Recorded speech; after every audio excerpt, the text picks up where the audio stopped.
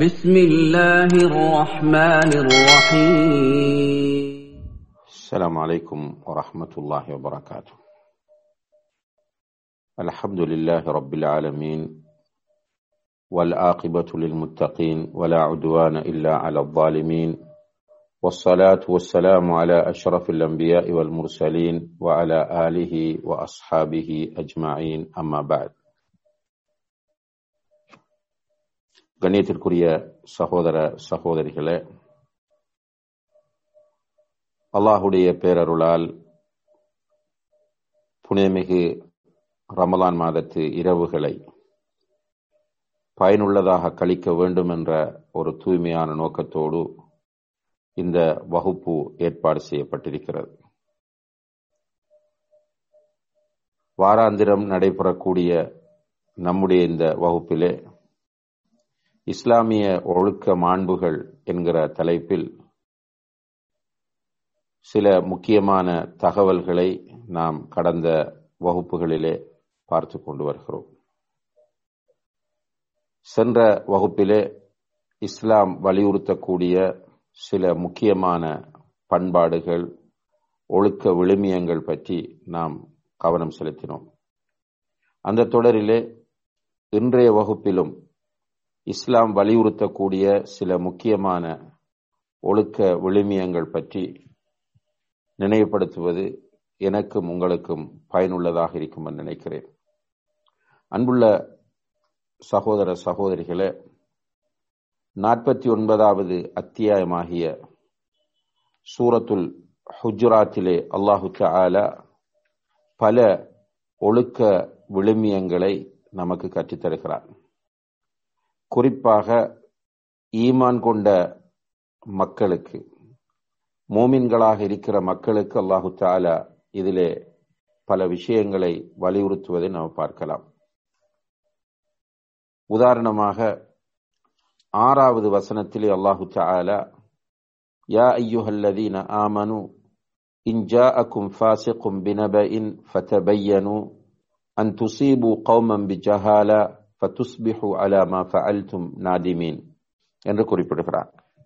அதாவது, நம்பிக்கை கொண்டவர்களே, விசுவாசிகளே, உங்களிடத்திலே ஒரு பாவி ஒரு செய்தியை கொண்டு வந்தால் அந்த செய்தியை நீங்கள் உறுதிப்படுத்திக் கொள்ளுங்கள்.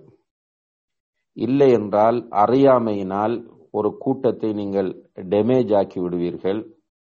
பிறகு உண்மை தெரிய வரும் போது நீங்கள் கை செய்தப்படுவீர்கள் என்று அல்லாஹு தஆலா இந்த வசனத்திலே சொல்வதன் மூலம் மிக முக்கியமான ஒரு சமூகத்திற்கு தேவையான ஒரு அடிப்படையை அல்லாஹு தஆலா இங்கே கற்றுத்தருகிறார். உண்மையிலே இன்றைக்கு நம்முடைய குடும்பங்கள், நண்பர்கள், ஜமாத்துகள், அமைப்புகளுக்கு மத்தியிலே ஏற்படக்கூடிய ஃபித்னாக்களுக்கு, அதே போல நாடுகளிலே ஏற்படக்கூடிய ஃபித்னாக்களுக்கும் மிக முக்கியமான ஒரு காரணமாக இருப்பது வரக்கூடிய செய்திகளை எல்லாம் நம்புவதும் வரக்கூடிய செய்திகளை எல்லாம் பரப்புவதுமாகும். இன்றைக்கு தொழில்நுட்பம் மிகப்பெரிய அளவிலே முன்னேற்றம் அடைந்திருக்கிறது. சோஷியல் மீடியாக்களும் இன்றைக்கு சர்வ சாதாரணமாக எல்லோராலும் பயன்படுத்தக்கூடிய நிலையிலே இருந்து கொண்டிருக்கிறது. ஒரு ஷேயா என்று சொல்லக்கூடிய ஒரு ஐக்கனை கிளிக் பண்ணுவதன் மூலம் இன்றைக்கு ஒரு செய்தியை பல கோடி மக்களிடத்திலே கொண்டு போய் சேர்க்கக்கூடிய ஒரு நிலை ஏற்பட்டிருக்கிறது. அது எல்லா மீடியாக்களிலுமே இன்று அதை காண முடிகிறது. நபி ஸல்லல்லாஹு அலைஹி வஸல்லம் அவர்கள் சொல்கிறார்கள், கஃபா பில் மர்இ கதிபன் அன் யுஹத்திஸ பிகுல்லி மா சமிஅ. கேள்விப்படுகிற எல்லாவற்றையும் அடுத்தவர்களுக்கு பகிர்கிறவன், அதனுடைய உண்மை தன்மையை அறியாமல் பகிர்கிறவன் பொய்யனாவான். அவன் பொய்யன் என்பதற்கு அவன் கன்ஃபார்ம் பண்ணாமல் ஒரு செய்தியை பரப்புவதே ஆதாரமாக இருந்து கொண்டிருக்கிறது என்று நபி ஸல்லல்லாஹு அலைஹி வஸல்லம் அவர்கள் சொல்கிறார்கள். உண்மையிலே இன்றைக்கு நாம் எல்லோரும் இந்த நிலைக்குள் இருக்கிறோமா என்று சிந்திக்க வேண்டியிருக்கிறது. இதனால் பல ஃபித்னாக்கள் இன்று உருவாகி கொண்டிருப்பதை நாம் பார்க்கிறோம். கிடைக்கிற செய்திகளை எல்லாம் நம்புவதும் பரப்புவதும், இதை வைத்து நாம் முடிவெடுத்து விடுகிறோம். இதன் மூலம் நிறைய ஃபித்னாக்கள் சமுதாயத்திலே, குடும்பத்திலே, வீட்டிலே உருவாக்கப்படுவதை பார்க்கிறோம். எனவேதான் அல்லாஹு தஆலா இவ்வாறு செய்து பரப்புகிறவர்களை ஃபாசிக் என்று சொல்கிறார். ஒரு கிடைக்கிற செய்தியை கன்ஃபார்ம் பண்ணாமல், அதை உறுதிப்படுத்தாமல் அடுத்தவர்களுக்கு பரப்புகிறவர்கள் ஃபாசிக்குகள், பாவிகள் என்று அல்லாஹு தஆலா சொல்கிறார். அதனுடைய தத்துவத்தையும் அல்லாஹ் சொல்கிறார். நீங்கள் வரக்கூடிய செய்தியை உறுதிப்படுத்தாமல் அதை பரப்புகிற போது ஒரு கூட்டத்தாரை அறியாமையினால் நீங்கள் டேமேஜ் பண்ணி விடுவீர்கள். பிறகு உங்களுக்கு உண்மை தெரிய வரும் போது நீங்கள் கை செய்தப்படுவீர்கள். ஆனால் அது காலம் கடந்த ஒரு விஷயமாக இருக்கும். அவ்வாறு கை செய்தப்படுவதனால் பிரயோசனம் கிடைக்கப் போவதில்லை.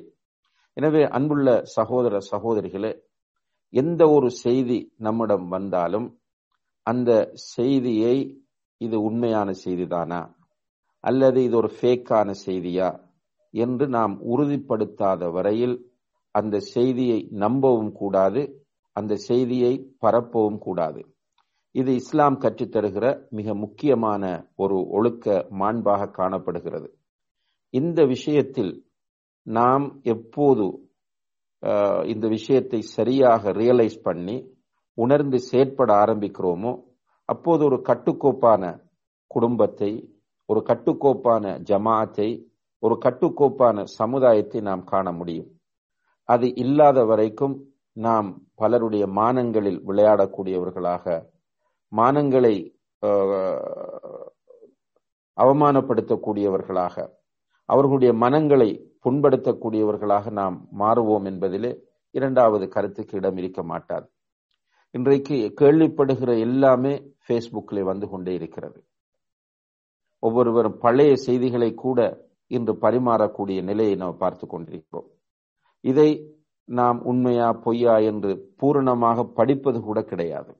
உடனே ஷேர், வாட்ஸ்அப்ல வருகிறது உடனே ஷேர், அல்லது இன்ஸ்டாகிராம்ல வருகிறது உடனே ஷேர், என்னென்ன மீடியாக்களில் வருகின்றனவோ உடனே ஷேர் ஷேர். அதிலே ஒரு திருப்தி.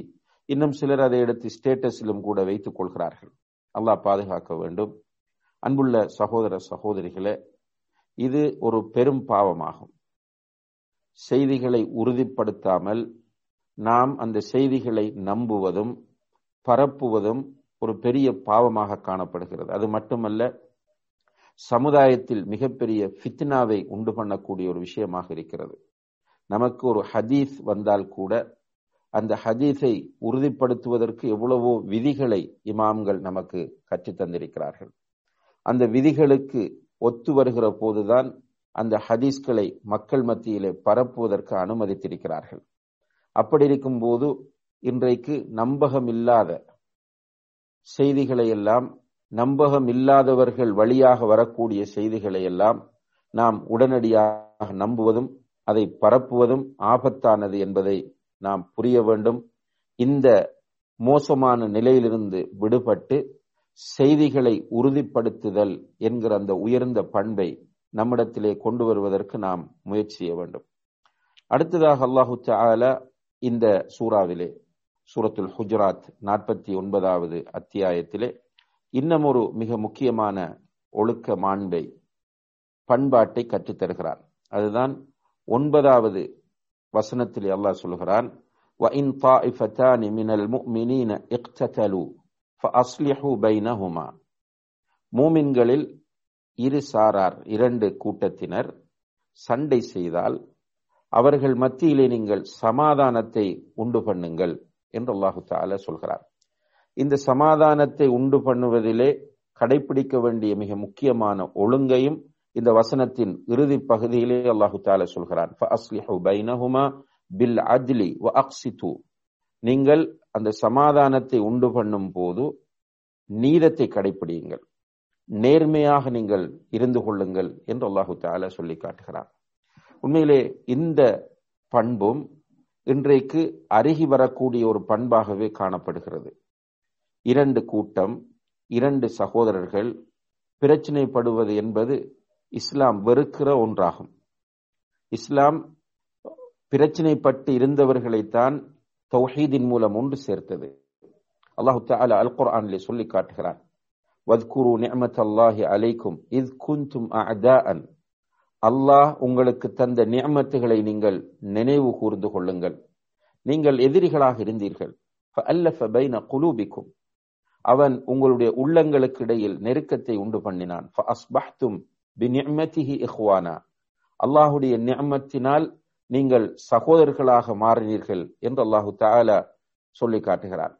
அன்புள்ள சகோதர சகோதரிகளே, இஸ்லாம் கிடைப்பதற்கு முன்னர் ஜாஹிலிய காலத்தில் பல கோத்திரங்களாக பிரிந்து, பல குழுக்களாக பிரிந்து, சின்ன சின்ன விஷயங்களுக்கெல்லாம் சண்டை போட்டுக் கொண்டிருந்த அந்த சமூகத்திற்கு அல்லாஹு தஆலா நபி ஸல்லல்லாஹு அலைஹி வஸல்லம் அவர்களை தூதராக அனுப்பி அவர்கள் ஊடாக அந்த ரிசாலத்தை அவர்களுக்கு வழங்கி, அந்த கலிமா லா இலாஹ இல்லல்லாஹ் முஹம்மதுர் ரசூலுல்லாஹ் என்கிற கலிமாவை அடிப்படையாக வைத்து அவர்களுடைய உள்ளங்களுக்கு இடையிலே அல்லாஹு தஆலா ஒரு பிணைப்பை ஏற்படுத்தினான். எனவே அவர்கள் சகோதரத்துவத்தில் உச்சகட்டத்தில் இருந்தார்கள். எல்லாவற்றையும் தன்னுடைய சகோதரனுக்காக விட்டு கொடுக்கக்கூடிய அளவுக்கு உண்மையாக இருந்தார்கள். இன்றைக்கு பேச்சளவில் இருக்கலாம், ஆனால் உண்மையிலே மனங்களுக்கு இடையிலே மிகப்பெரிய முரண்பாடுகளும் இடைவெளிகளும் உருவாகி இருப்பதை பார்க்கிறோம். இரண்டு பேர் பழகுகிற முறையை வைத்து நாம் கற்பனை பண்ணுவோம், சுப்ஹானல்லாஹ், மாஷா அல்லாஹ், இப்படியா இவர்களுடைய நட்பு என்று. அந்த இரண்டு பேரில் ஒருவரை நாம் மீண்டும் தனியே சந்திக்கிற போது அவரை பற்றி இவர் பேசக்கூடிய செய்திகளை எல்லாம் கேட்கிற நேரத்தில் இவர்கள் இரண்டு பேரும் இவ்வளவு நெருக்கமாக இருந்தார்களா என்று ஆச்சரியப்படக்கூடிய அளவுக்கு நிலைமை இருக்கிறது. அதாவது வெறுமனே ஒரு போலியான நட்பு, போலியான சகோதரத்துவம் இன்று இருந்து கொண்டிருப்பதை பார்க்கிறோம். ஆனால் இஸ்லாம் உண்மையான நட்பை, உண்மையான சகோதரத்துவத்தை ஏற்படுத்தியது. அதனால்தான் அல்லாஹ் சஹாபாக்களை பற்றி சொல்லும் போது வயுஸிரூன அலா அன்ஃபுஸிஹிம் வலவ் கான பிஹிம் ஹஸாஸா, அவர்களுக்கு தேவைகள் இருந்த போதிலும் தன்னுடைய சகோதரர்களுக்காக அவர்கள் விட்டு கொடுக்கக்கூடிய ஈசார் என்ற அந்த தன்னலப்பற்ற உயர்ந்த பண்பு அவர்களிடம் காணப்பட்டது என்று அல்லாஹு தஆலா சொல்லி காட்டுகிறான். இன்றைக்கு சின்ன சின்ன விஷயங்களுக்கெல்லாம் உடன்பிறப்புகள், அர்ஹாம் என்று சொல்லக்கூடிய இன உறவுகளுக்கு இடையிலே முரண்பாடுகளை நாம் பார்க்கிறோம். சின்ன சின்ன விஷயங்கள், பெரிய விஷயங்கள் கூட கிடையாது. சின்ன ஒரு உதவி கேட்டு வந்த நேரத்தில் உதவி செய்யவில்லை, அல்லது ஒரு ஃபங்க்ஷனுக்கு இன்விடேஷன் சரியாக போய் கிடைக்கவில்லை, அல்லது வேறு ஏதாவது ஒரு நிகழ்வுக்கு அழைக்கப்படவில்லை என்பன போன்ற அற்ப காரணங்களுக்காக வேண்டி அர்ஹாம்கள் மத்தியிலே, பிளட் ரிலேஷன்ஸ் மத்தியிலே முரண்பாடுகள், அதே போன்று நல்ல உறவினர்கள் மத்தியிலே முரண்பாடுகள், நண்பர்கள் மத்தியிலே முரண்பாடுகள், ஒரே ஜமாஅத்திலே இருக்கக்கூடிய நிர்வாகிகளுக்கு மத்தியிலே முரண்பாடுகள். அந்த முரண்பாடுகள் முற்றி முற்றி ஷைத்தானும் அதை டெவலப் பண்ணி ஃபேஸ்புக்கிலே கொண்டு வந்து நிறுத்துகிறான். கடைசியிலே ஃபேஸ்புக்கிலே ஒன்றாக இருந்தவர்கள் மிக அநாகரிகமாக, மிக அசிங்கமாக, கேவலமாக பேசுவதையும் நடந்து கொள்வதையும் பார்க்கிறோம். அதற்கு ஷைத்தான் அவர்களுக்கு நியாயங்களையும் கொடுத்து கொண்டே இருக்கிறான். நான் ஏன் இப்படி ஃபேஸ்புக்கு வருகிறேன் தெரியுமா, ஏன் இப்படி நான் சோசியல் மீடியாவுக்கு வருகிறேன் தெரியுமா, இதற்காக வேண்டித்தான் என்று அவர்களுக்கு நியாயங்களையும் உருவாக்கி கொடுத்து கொண்டிருக்கிறான். ஆனால் அல்லாஹ் என்ன சொல்லுகிறான் என்றால், மூமின்களில் இரு சாரார் பிணங்கிக் கொண்டால், இரண்டு தரப்பினர் முரண்பட்டு கொண்டால் அவர்களுக்கு மத்தியிலே சமாதானத்தை ஏற்படுத்துங்கள். ஃபஅஸ்லிஹு என்பது ஃபிஅலுல் அம்ர், கட்டளையாகும். அல்லாஹுடைய கட்டளைகள் எல்லாம் நமக்கு வாஜிப் என்ற சட்டத்தை தரும். எனவே சண்டை பிடித்திருக்கிற, முரண்பாட்டோடு இருக்கிற இரண்டு பேரை சமாதானப்படுத்துவது மூன்றாவது தேர்ட் பார்ட்டியாக இருக்கிற ஒரு முஸ்லிமை பொறுத்தவரையில் அவன் மீது உள்ள ஃபர்தாக, வாஜிபாக அது இருந்து கொண்டிருக்கிறது. ஆனால் இந்த ஃபர்லை, இந்த வாஜிபை செய்ய வேண்டும் என்று நிறைய சுன்னத்துகளில் ஆர்வம் காட்டுகிறவர்கள் கூட கவனம் செலுத்துவதில்லை என்பது வேதனையான விஷயமாகும். அன்புள்ள சகோதர சகோதரிகளே, உங்களுடைய வீட்டை, உங்களுடைய குடும்பத்தை நீங்கள் எடுத்து பாருங்கள். உங்களுடைய இரண்டு சகோதரர்கள் மத்தியிலே பிரச்சனை இருக்கிறது. நீங்கள் இதை பற்றி கவலைப்பட்டு அவர்கள் மத்தியிலே சமாதானத்தை உண்டு பண்ணுவதற்காக நீங்கள் என்ன பிரயத்தனம் எடுத்தீர்கள், என்ன முயற்சி நீங்கள் செய்தீர்கள்?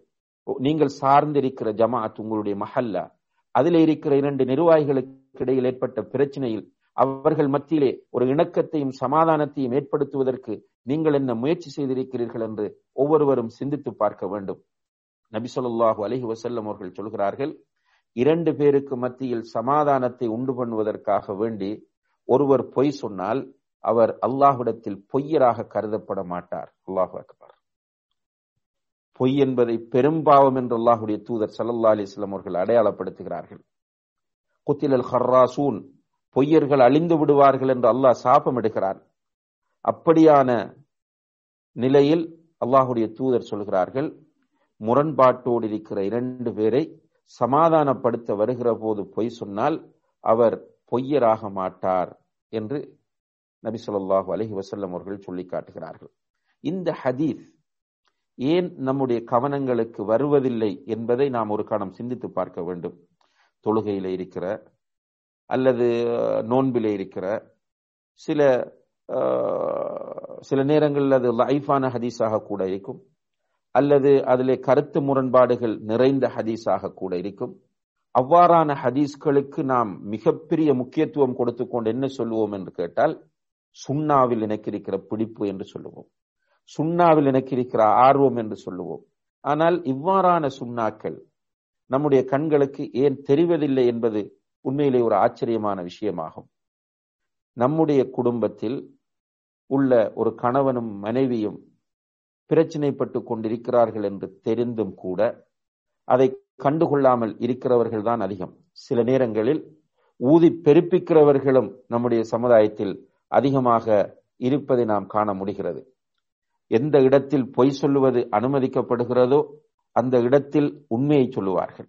உங்களை பற்றி அவர் அப்படி சொல்கிறார், இப்படி சொல்லுகிறார் என்று தகவல்களை கொண்டு போய் கொடுத்து 2 பேருக்கும் இடையில் முரண்பாட்டை உருவாக்குவதற்கான முயற்சியிலே ஈடுபடுவார்கள். உண்மையிலேயே இஸ்லாம் 2 சகோதரர்கள் மத்தியிலே சமாதானத்தை உண்டு பண்ணுவது என்பது மிக முக்கியமான ஒரு உயர்ந்த பண்பாக கருதுகிறது. 10வது வசனத்தில் அல்லாஹ் சொல்கிறான், யா அய்யுஹல்லதீன இன்னமல் முஃமினூன இஹ்வத்துன், நிச்சயமாக முஃமின்கள் சகோதரர்கள். ஃபஅஸ்லிஹு பைன அஹவைக்கும், உங்களுடைய சகோதரர்கள் 2 பேர் பிணங்கிக் கொண்டால், முரண்பட்டு கொண்டால் அவர்கள் மத்தியிலே நீங்கள் சமாதானத்தை உண்டு பண்ணுங்கள். அன்புள்ள சகோதர சகோதரிகளை மீண்டும் மீண்டும் சொல்கிறேன், அல்லாஹுடைய கட்டளை அம்ரு வந்துவிட்டால் அது யக்ததில் வுஜூப், வாஜிப் என்பதைத்தான் அது வலியுறுத்தும். எனவே 2 பேருக்கு மத்தியிலே சமாதானத்தை உண்டு பண்ணுங்கள் என்று அல்லாஹ் கட்டளையிடுவது அது நம்மீது ஃபர்த் என்பதை உணர்த்த வேண்டும். வத்தகுல்லா, இந்த விஷயத்தில் நீங்கள் அல்லாஹ்வை தக்வா செய்து கொள்ளுங்கள். லஅல்லக்கும் துர்ஹமூன், அல்லாஹ் உங்களுக்கு ரஹ்மத் செய்வான் என்று அல்லாஹு தஆலா சொல்லி காட்டுகிறான். எனவே இந்த உயர்ந்த ஒழுக்க மாண்பும் இந்த உயர்ந்த பண்பாடும் நம்மிடத்திலே வர வேண்டும். நாம் இந்த பண்பாட்டை கையில் எடுக்க வேண்டும். நம்முடைய குடும்பங்களில் இருந்து ஆரம்பிக்க வேண்டும். நம்முடைய உடன் பிறந்த சகோதர சகோதரிகளில் யாராவது முரண்பட்டிருக்கிறார்கள் என்றால் அவர்களை சமாதானப்படுத்த வேண்டும். கணவன் மனைவி முரண்பட்டு கொண்டிருக்கிறார்கள் என்றால் அவர்கள் மத்தியிலே சமாதானத்தை உண்டு பண்ண வேண்டும். நம்முடைய மஹல்லாவிலே, நம்முடைய அர்ஹாமிலே, நம்முடைய ஜமாஅத்திலே, நம்முடைய சமுதாயத்தில் நமக்கு தெரிந்து யாரெல்லாம் இவ்வாறு முரண்பாட்டோடு இருக்கிறார்களோ, மனக்கசப்புகளோடும் புரிந்துணர்வின்மையோடும் இருக்கிறார்களோ அவர்கள் மத்தியிலே சமாதானத்தை உண்டு பண்ணுவதற்காக நாம் முயற்சி செய்ய வேண்டும். அது இஸ்லாம் வலியுறுத்துகிற ஒரு உயர்ந்த பண்பு என்பதை நாம் புரிந்து கொள்ள வேண்டும். அடுத்ததாக அன்புள்ள சகோதர சகோதரிகளே, 11வது வசனத்திலே அல்லாஹு தஆலா சொல்கிறார். சூரத்துல் ஹுஜராத்தின் 49வது அத்தியாயத்தின் 11வது வசனத்திலே ஒரு ஒழுக்க மாண்புகளின் பட்டியலே அல்லாஹு தஆலா கொண்டு வருகிறான். யா அய்யுஹல்லதீன ஆமனு லா யஸ்ஹர் கௌமும் மின் கௌமின், ஈமான் கொண்டவர்களே, ஒரு கூட்டம் மற்றொரு கூட்டத்தினரை பரிகாசம் செய்ய வேண்டாம். ஒரு கூட்டத்தினர் மற்ற கூட்டத்தினர், அதாவது ஒருவர் மற்றவரை பரிகாசம் செய்ய வேண்டாம்.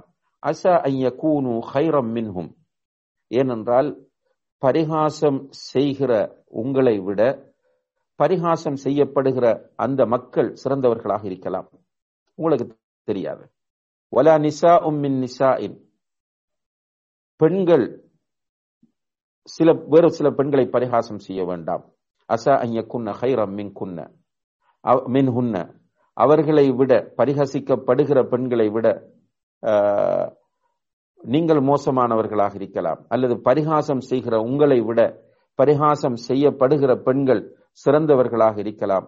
வலா தல்மிசு அன்ஃபுஸக்கும், உங்களை நீங்கள் குறை கூறிக்கொள்ளவும் வேண்டாம், உங்களை நீங்கள் குறை சொல்லவும் வேண்டாம். வலா தனாபசு பில் அல்காப், பட்ட பெயர்கள் கொண்டு நீங்கள் ஒருவரை ஒருவர் அழைக்கவும் வேண்டாம். பிஸல் இஸ்முல் ஃபுசூக் பஅதல் ஈமான். இவ்வாறு நீங்கள் செய்வது, ஒருவர் மற்றவரை பரிகாசம் செய்வது, குறை கூறுவது, பட்டப்பேர் கொண்டு அழைப்பதெல்லாம் ஈமான் கொண்ட பிறகு வரக்கூடிய மிக மோசமான பாவங்களாகும். வமல்லம் யத்துப், இந்த பாவங்களிலிருந்து ஒருவர் மீளவில்லை என்றால் ஃபஉலாஇக ஹுமுல் ஸாலிமூன், அவர்தான் அநியாயக்காரர் என்று அல்லாஹ் தஆலா சொல்லி காட்டுகிறார். ஃபஉலாஇக ஹுமுல் ஸாலிமூன், அப்படிப்பட்டவர்கள்தான் அநியாயக்காரர்கள் என்று அல்லாஹ் தஆலா சொல்கிறார். உண்மையிலே மிக கடுமையான ஒரு எச்சரிக்கையாகும் இது. தான் நம்ம கவலைப்படக்கூடிய ஒரு விஷயம் என்னவென்றால், சில சிறிய விஷயங்களை பெரிதுபடுத்துகிறோம். குர்ஆனிலும் ஹதீஸிலும் தண்டனை கடுமையாக சொல்லப்படாத, கடுமையாக எச்சரிக்கை செய்யப்படாத சில விஷயங்களுக்கு மிக அதிகமான இம்பார்ட்டன்ஸ் கொடுத்து அதை பெருப்பித்து அதன் மூலம் பெரிய பிரச்சனைகளை எல்லாம் உண்டு பண்ணுகிறோம். ஆனால் இவ்வாறு அல்லாஹு தஆலா மிக கடுமையான வார்த்தைகளை பயன்படுத்தக்கூடிய விஷயங்களுக்கு நம்மிடம் முக்கியத்துவம் வராமல் இருக்கிறது என்பது உண்மையிலே ஆச்சரியமாக இருக்கிறது. இங்கே பாருங்கள், அல்லாஹ் சொல்லுகிறான், நீங்கள் ஈமான் கொண்ட பிறகு உங்களிடம் வரக்கூடிய மிக மோசமான பாவங்கள் தான் இவை. ஈமானுக்கு பிறகு வருகிற மிக மோசமான பாவங்கள் அடுத்தவர்களை பரிகாசம் செய்வது, அடுத்தவர்களை குறை காண்பது, பட்ட பேர் சொல்லி அழைப்பது, இவைகள் எல்லாம் மிக மோசமான பண்புகள். நீங்கள் தௌபா செய்ய வேண்டும். நீங்கள் தௌபா செய்யாமல் இருந்தால் நீங்கள் மிகப்பெரிய அநியாயக்காரர்கள். ஏனென்றால் இது அடுத்தவர்களோடு சம்பந்தப்படுகிறது. அல்லாஹுக்கும் நமக்கும் இடையில் மாத்திரம் சம்பந்தப்படக்கூடிய ஒரு விஷயம் கிடையாது. அதனால் தான் அன்புள்ள சகோதர சகோதரிகளே, ஒரு நாள் பிலால் ரலியல்லாஹு அன்ஹு அவர்களுக்கும் அபூதர்ருல் கிஃபாரி ரலியல்லாஹு அன்ஹு அவர்களுக்கும் இடையில் ஒரு சிறிய முரண்பாடு உருவாகிறது. அந்த முரண்பாடு கொஞ்சம் வளர்ச்சி அடைந்து வாய்த்தக்கமாக மாறி, அப்போது அபூதர் ரலியல்லாஹு அன்ஹு அவர்கள் கோபப்படுகிறார்கள். கோபப்பட்ட அபூதர் ரலியல்லாஹு அன்ஹு அவர்கள் பிலால் ரலியல்லாஹு அன்ஹு அவர்களை பார்த்து சொன்னார்கள், யா யப்ன சௌதா, கருப்பியின் மகனே என்று சொன்னார்கள். கோபத்தில் பிலால் ரலியல்லாஹு அன்ஹு அவர்களை பார்த்து அபூதர் ரலியல்லாஹு அன்ஹு அவர்கள் கருப்பியின் மகனே என்று சொன்னார்கள். அபூதர் ரலியல்லாஹு அன்ஹு அவர்கள் பார்ப்பதற்கு சிவப்பாக இருப்பார்கள். பிலால் ரலியல்லாஹு அன்ஹு அவர்கள் உண்மையிலே ஒரு நீக்ரோ அடிமை, கருப்பர் தான் அவர், கருப்பியின் மகன் தான் அவர். கோபத்தில் அபூதர் ரலியல்லாஹு அன்ஹு அவர்கள் கருப்பியின் மகனே என்று சொல்கிறார்கள். நபி ஸல்லல்லாஹு அலைஹி வஸல்லம் அவர்களுக்கு இந்த செய்தி கிடைக்கிறது.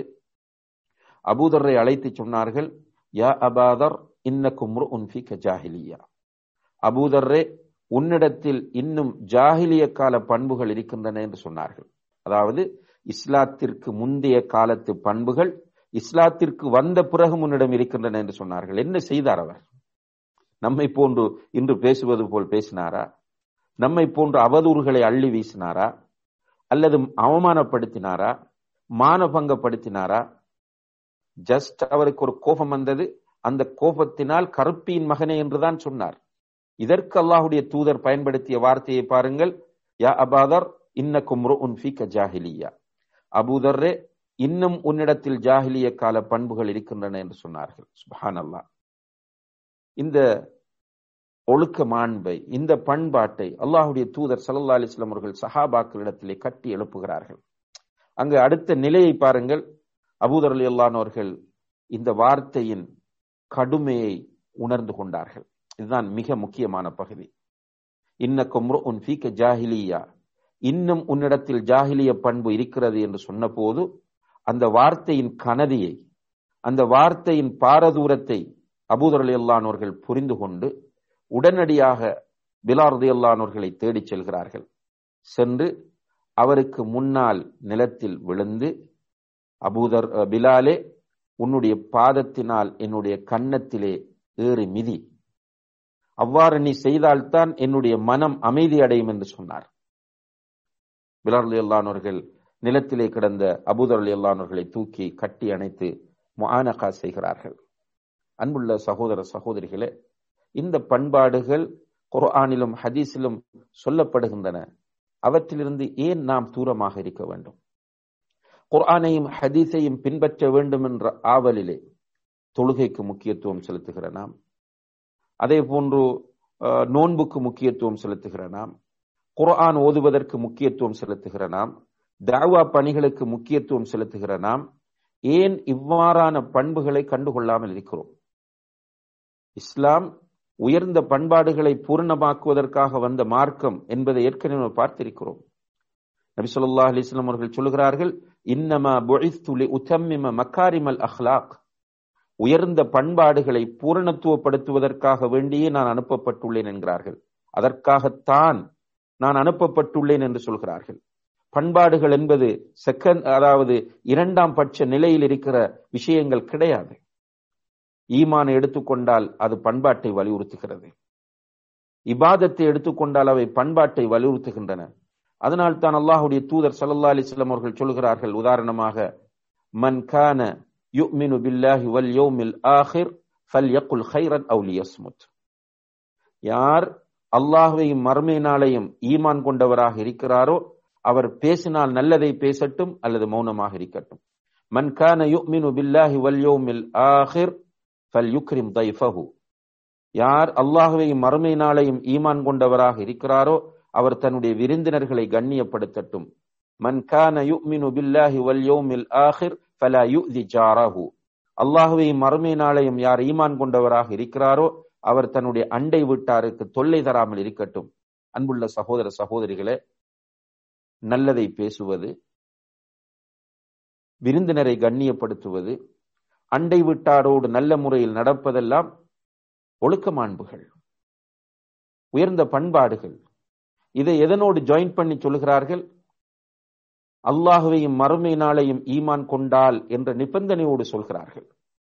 அப்ப ஈமான் அஹ்லாக்கை வலியுறுத்துகிறது. இபாதத், தொழுகை, நோன்பு, ஜக்காத், ஹஜ் போன்ற இபாதத்துகளினுடைய நோக்கம் அஹ்லாக். அதனால் தான் நபி ஸல்லல்லாஹு அலைஹி வஸல்லம் அவர்களிடத்தில் ஒரு பெண்மணியை பற்றி வந்து சொல்கிறார்கள், யா ரசூலல்லாஹ், எங்களுடைய பகுதியில் ஒரு பெண்மணி இருக்கிறார். இரவு வேளைகளிலே அதிகமாக நின்று வணங்குகிறார், பகல் பொழுதுகளில் அதிகமாக நோன்பிருக்கிறார்.